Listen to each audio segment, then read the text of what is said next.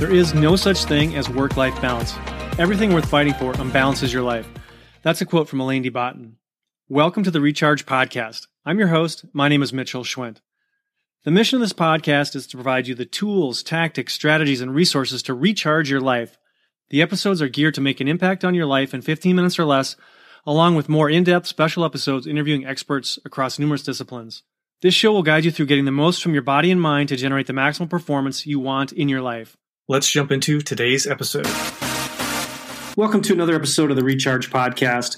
I shared in a previous episode a little bit about sleep issues and how that affects not only your waistline, but also what happens in the bedroom.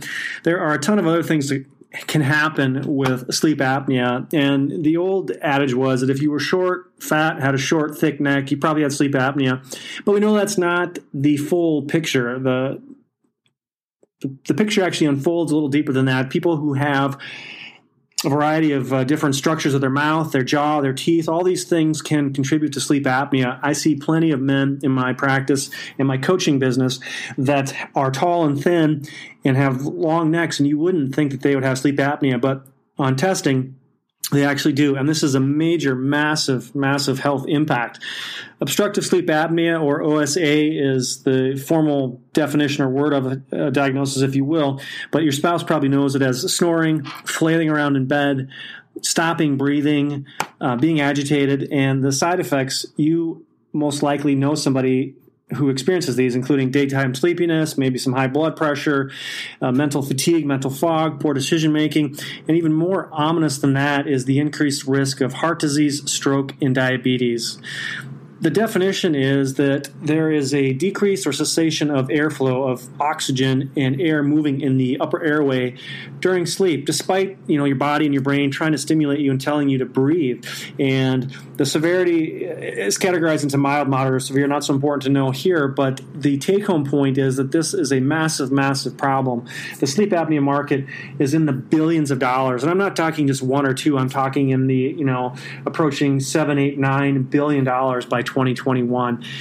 The statistics show that probably about 30 million U.S. people in the U.S. alone of adults have sleep apnea, and about 80% of these people have no idea that they have this problem. And so I see a ton of people who are struggling with weight loss. They're fatigued. They want to know about energy management. Should I get an energy coach? What supplements should I take to boost my energy? And not always, but a lot of times, just based on the statistics I just shared, is that it's an undiagnosed sleep problem that can be the culprit. And so I want you to take this to heart. This isn't medical advice. This is an educational program. But talk to your doctor about exploring whether or not this might pertain to you. And if your doctor says, well, you look fit and healthy, there's no way you can have this. I actually had a patient say this to me yesterday, and it just was sort of flabbergasted.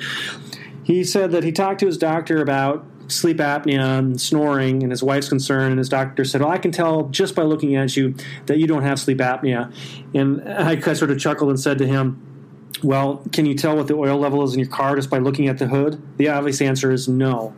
And so without an intelligent discussion and exploration, and there are some tools online that you can find to help score and kind of get an idea about how sleepy you are during the day and some other factors there. But I strongly encourage you to talk to your healthcare professional if you have any inkling or any suspicion that you might have some issues with sleep and sleep apnea, or perhaps if you're diabetic for no reason, there's no family history of that, if you're fatigued or if your blood pressure is rising for no particular reason whatsoever. It certainly is a easy enough problem to diagnose, and there are a variety of other treatments. It's not necessarily always involving strapping a vacuum cleaner to your face and blowing yourself up like a balloon every night. I mean, I say that tongue in cheek because patients are sort of reluctant and freak out when you mention sleep apnea and using a CPAP machine.